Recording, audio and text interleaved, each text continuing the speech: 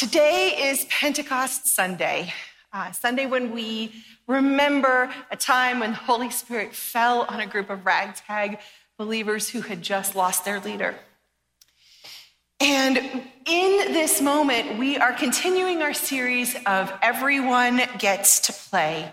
This journey that we've been taking through the book of Acts with some good assists from Galatians to look at how God's community of faith is being built to be inclusive. Not one of separation or exclusion, but one where everyone is encouraged to be active participants. And the Holy Spirit showed this odd little bunch of Jesus followers that God meant it when they said that all are welcome in God's kingdom. As we've been working through this series, we have heard the story of the Ethiopian eunuch and had conversations about the LGBTQI plus inclusion in the body of Christ. We heard the story of Stephen, whose primary role was to care for the people who needed the most. And then he got into this place where the Hebrew leaders were really threatened by him and this small band of believers. And he called out their exclusion and their positions of power, and they killed him for it. That was good for him. But we watched the early church over the last couple weeks learn the hard way and be held accountable for expectations they put on converts outside of the Jewish community. And again, in story after story after story, we find that God is pushing our boundaries and reminding us that this gospel, this good news, this movement of restoration and renewal is for everyone. No exemptions. And today I'm going to expound on this a little bit, but rather than just looking at a story, I'm going to put the story in the context of the Holy Spirit across the interaction of God with their people. And I'm going to look at how this Spirit of God is a catalyst that continuously pushes the boundaries and makes way for a fuller and more complete participation in God's movement for all of us. So Pentecost in and of itself existed before Christianity. It was actually in the Hebrew calendar. It was a festival celebrating the first fruits of the harvest, also sometimes called the Feast of Weeks. And it was a festival that included a large feast for everyone. And if you don't believe me when I say everyone, you should check out this super fun, easy to read book in the Old Testament called Deuteronomy that talks about it in chapter 16. This was a feast that you were able to give a free will offering to the Lord depending on how you've been blessed in the last year. And in this celebration, when you started harvesting the first harvest, you were intentionally meant to leave parts of your fields unharvested so that those who were food insecure could come and glean it and be taken care of. And when you celebrate, this is a list of the people who were supposed to come to this feast. It was you, your sons and daughters, your slaves, both male and female, the local Levites, the strangers, the orphans, the widow. In this celebration, everybody gets to play. So, in the time of Christ, after he died and was resurrected and ascended back to heaven, the Feast of Pentecost happened. And during this time, the followers of Jesus are gathered together in one place. Now, it wasn't just the 12 disciples. It was about 120 people, men and women, even the mother of Jesus, people who had followed him, who had listened to what Jesus had said, who had seen the miracles, who had been disciples. They were here. And as we hear this story in Acts 2, we hear that the people were gathered together and they all heard what sounded like a violent wind. And suddenly, there were little flames, little tongues of fire on everybody's heads. And everybody, all of them, started speaking in different languages as the Spirit led. In fact, it was so nuts that everybody who was outside, who they started interacting with, was hearing these people speak in their own languages. And if you read Acts 2, there's like 10 different regions that people said, hey, I was hearing them talk about the acts of God in my own language. All were amazed. Some were a little snarky. And so Peter gets up to speak. And he references a prophecy in the book of Joel.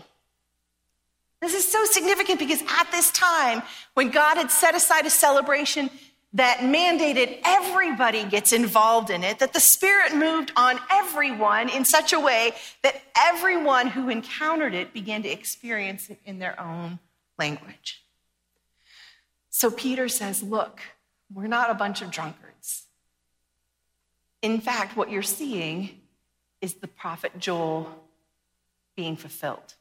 This is what prophet Joel said. And afterward, I will pour out my Spirit on all flesh. Your sons and your daughters shall prophesy. Your old men shall dream dreams, and your young men will see visions. Even on my servants, male and female, in those days will I pour out my Spirit.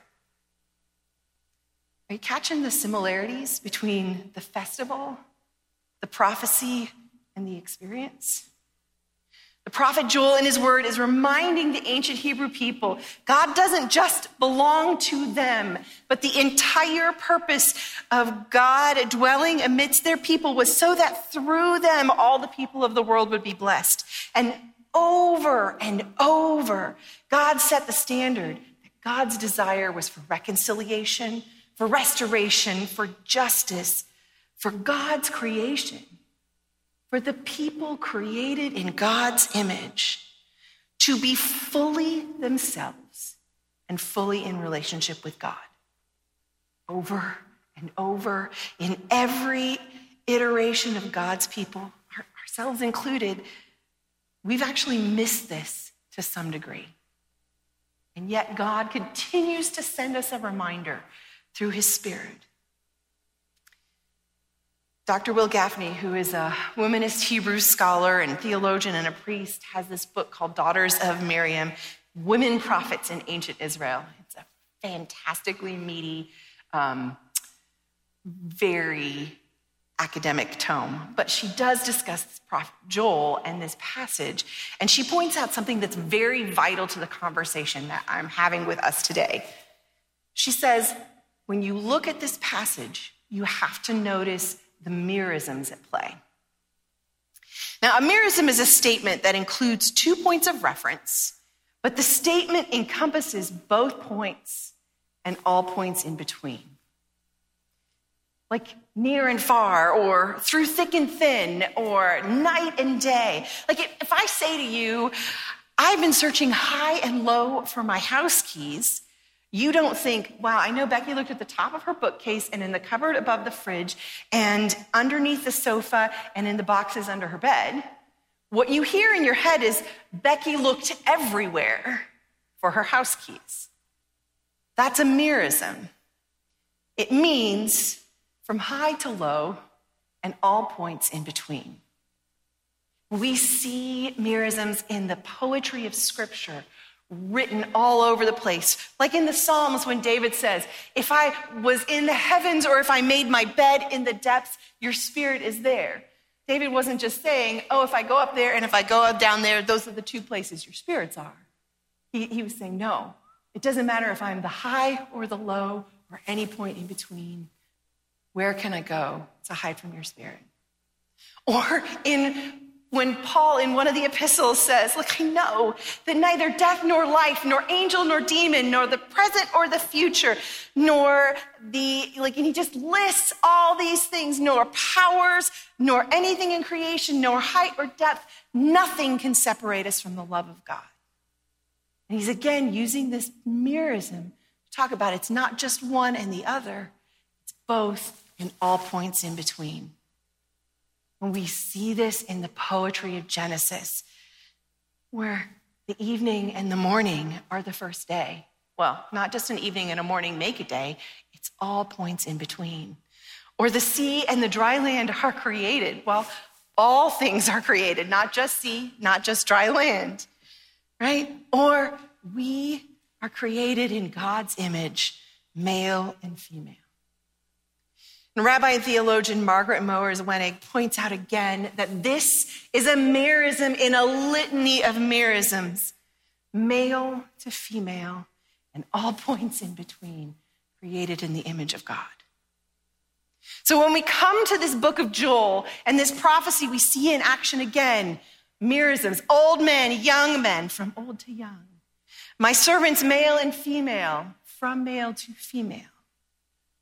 All these points and the spectrums in between. And as I see it, this prophecy is a part of a promise started in creation when the Spirit of God, which incidentally in Hebrew, the word ruach is the word, it is always referred to as feminine. This ruach is involved in the beginning.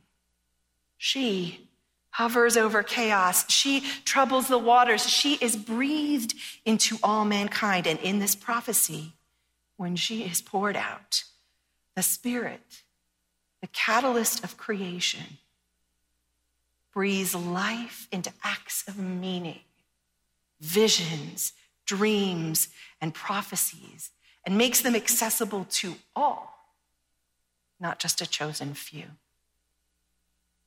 So when we come back to that specific Pentecost, when a spectrum is sitting in a house together waiting to see what comes next now that Jesus is no longer with them, here comes the breath of God.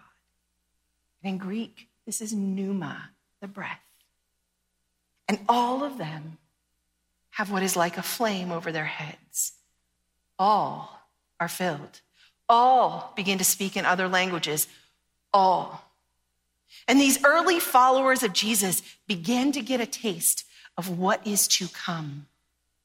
A to come whose fruit includes meaning-making acts where Ethiopian eunuchs are baptized and Gentiles join the mission and hierarchies are challenged and demolished. These moves move the community of God from the chosen few to the many. And as my friend Victor Oyedewa puts it, we need a pluriversal presence and depth of understanding. We need more than one language, one people group. We need more than one past and one future. We need more than one story. We need all the stories. And here, men to women and all points in between, and young and old and all points in between, all nations and peoples and languages are not just included, but become necessary partners in God's family. And I don't use the word family lightly. I'm going to be honest that I'm trying very hard to tread carefully as I speak today.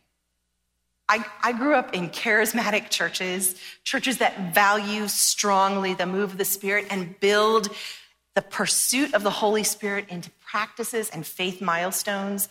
And honestly, as I wrestle with, deconstruct, and regrow my faith, this is one of the most difficult things to process and work out.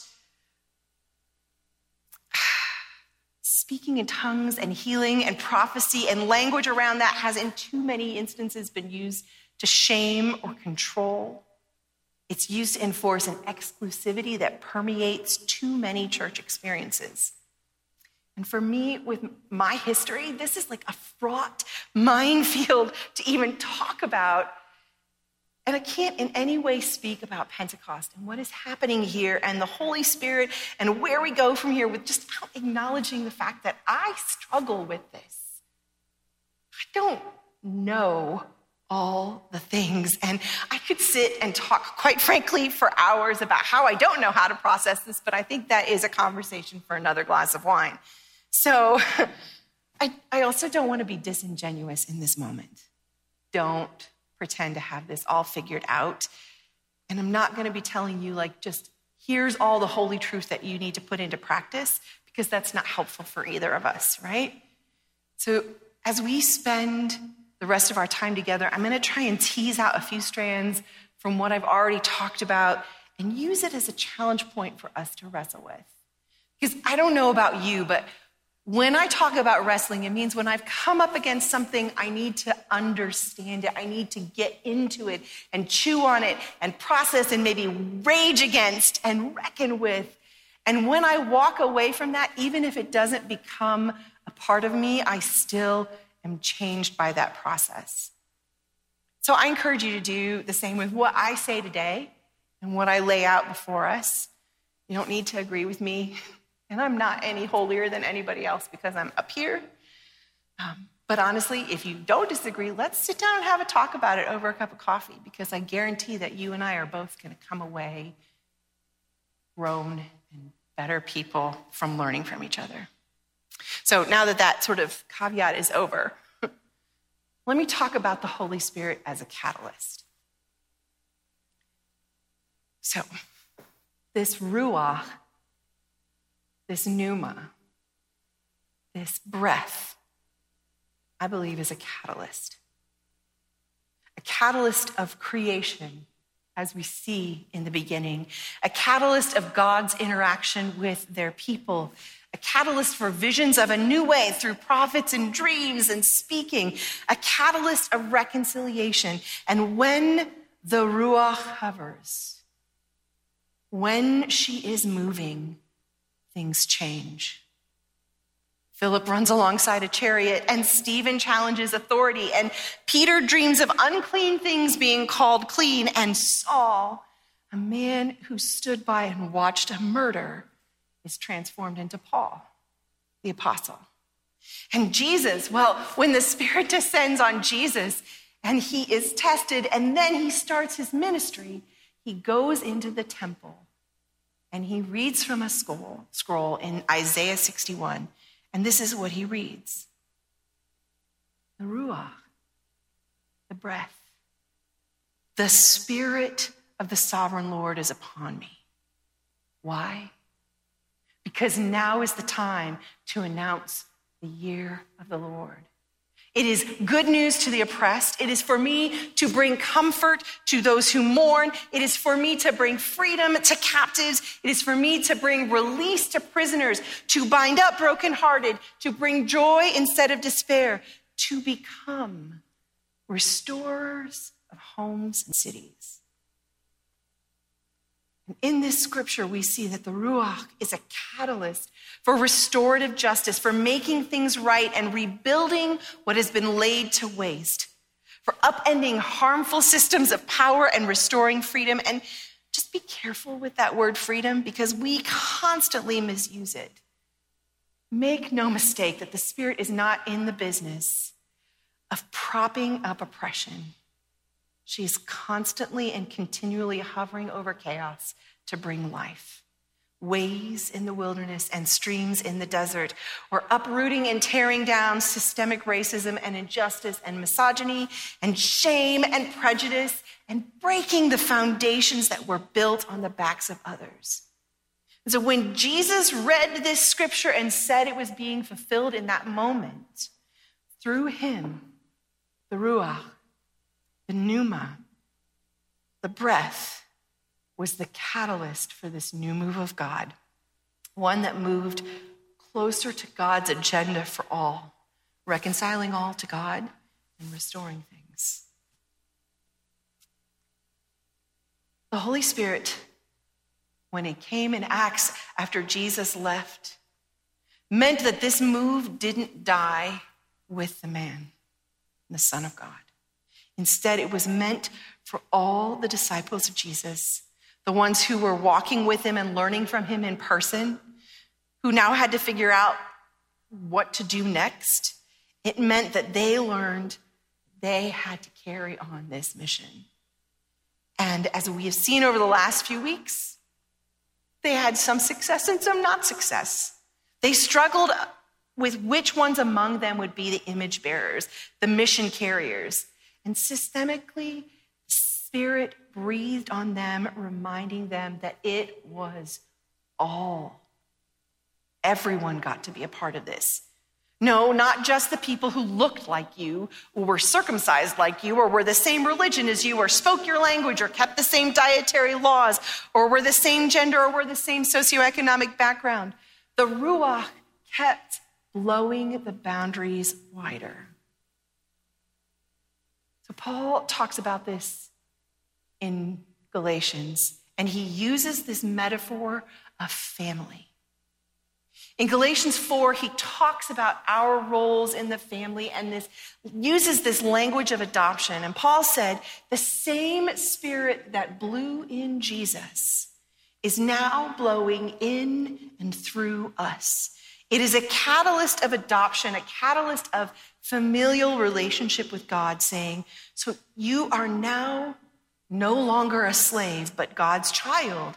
And since you are God's child, God has also made you an heir. But an heir to what? I believe, as we see in Acts, that we are heirs to the mission and the movement of Jesus, which is, of course, the mission and the movement of God. The ones where the children of God, the Spirit-filled image bearers, are agents of restorative justice. That when we choose to join with God through the catalyst of the Spirit to bring restoration of all things, of making things right, of healing and restoring and speaking truth to power, even power structures in the church, we are joining with God's mission and being a part of his family. And here's the thing. Like Paul writing this, he had experienced the Spirit's presence evidenced in everyone. From the women who worked with him and led churches, to Jewish men, both educated and blue-collar workers. Across racial and ethnic divides, he was seeing Joel's merism in effect. All, old to young, male to female, slave to free, Jew to Gentile, all were becoming heirs. All, through the catalyst of the Holy Spirit, were taking ownership of this mission and movement of Jesus. And still today, the Ruach, the Pneuma, is still blowing. It's reminding us that, like on this day, thousands of years ago, a new thing is being done. And you and I get to participate as children, as heirs of God, in the mission and the movement of Jesus, renewal of all things. And many of us, either here or listening in wherever you're listening online, you have been told in one way or another, this is not for you. Your age, or your gender expression, who you love, how much money you make, your race, your ethnicity, your size, your attractiveness, your singleness or your marriedness, your education, your mental health, your experience, your purity or lack thereof, your whatever, you fill in the blank there, excludes you from being a part of this. And that's wrong. You and I get to participate as people created in the image of God, as all points on the spectrum, as children and heirs in the mission and the movement of Jesus. But if you've been told this is not for you, let me challenge you that there is a way to know if it is. Paul, again, when talking about the Spirit in Galatians 5, this pneuma, this breath, he said it can be seen by the fruit it produces. These fruits show that the Spirit is present. And he lists, and although this is a really good list, I don't think it's exclusive, but he says, you can tell the Spirit is present if you see these fruits: love and joy and peace and patience and kindness and goodness and self-control. We could probably do a whole series where we deep dive on each one of these things and how it plays into the mission and movement of Jesus. But for now, just breathe and take a minute. Where we love, the Spirit is moving. Where we are kind, the Spirit is breathing. Where we are gentle, the Spirit is moving. And if you are showing these fruits in whatever capacity, the Spirit is moving in and through you, and you are a part of the Spirit's work. You're not excluded. And still, the Ruach is blowing, the Spirit is blowing the boundaries wider. Wherever love is shown, She is moving. Wherever patience is practiced, she is working. And the Spirit of God is present and working everywhere. Wherever peace is being wrought, she is catalyzing. And we, as heirs, get to partner with the Spirit as she works in and through it all. Like Paul challenges us in Galatians 5, since we live by the Spirit, breath that was breathed in, let us keep step with that Spirit. I want to add something that I wish I had heard as I was growing up in the church when it comes to all of this.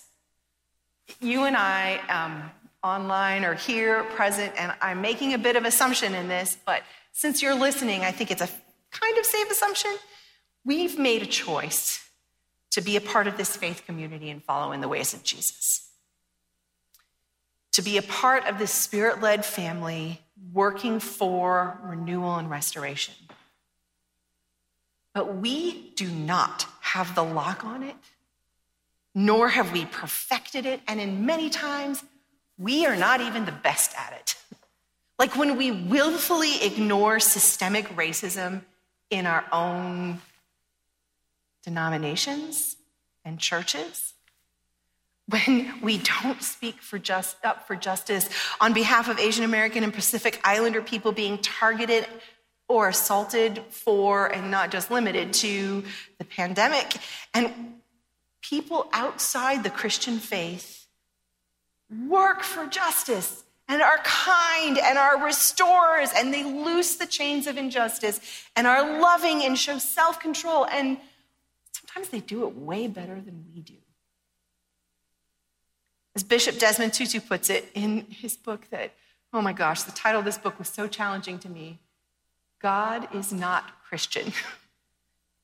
He says, surely we can rejoice that the eternal word, the logos of God, enlightens everyone, not just Christians, but everyone who comes into the world.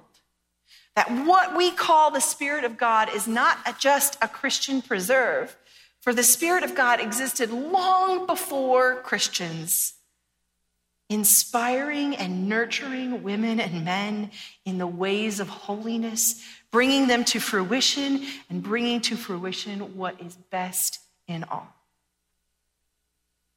My lens and the way I choose to believe frames the inspiration and the nurture, the restoration and the renewal and the love and the justice in action as the Spirit at work. And that she can catalyze this wherever it's happening. We as Christians don't need to co-opt it or spiritualize it and name it and claim it as ours or condemn it if it isn't Christian. But we can celebrate that it's happening and choose to join in what the Spirit is doing. And here, the Spirit is doing a new thing even now. All, near and far, old and young, male and female, rich and poor, Christian or non-Christian, and all points and spectrums in between. We all get to join in. So I'm going to challenge us as we move to communion here to make this a little bit personal for yourself. This table, we talk about this table being a place of grace, and all can come. If we are people of inclusion, where are the places? Where are the places we touch every day where we need to be partnering with the Spirit to move?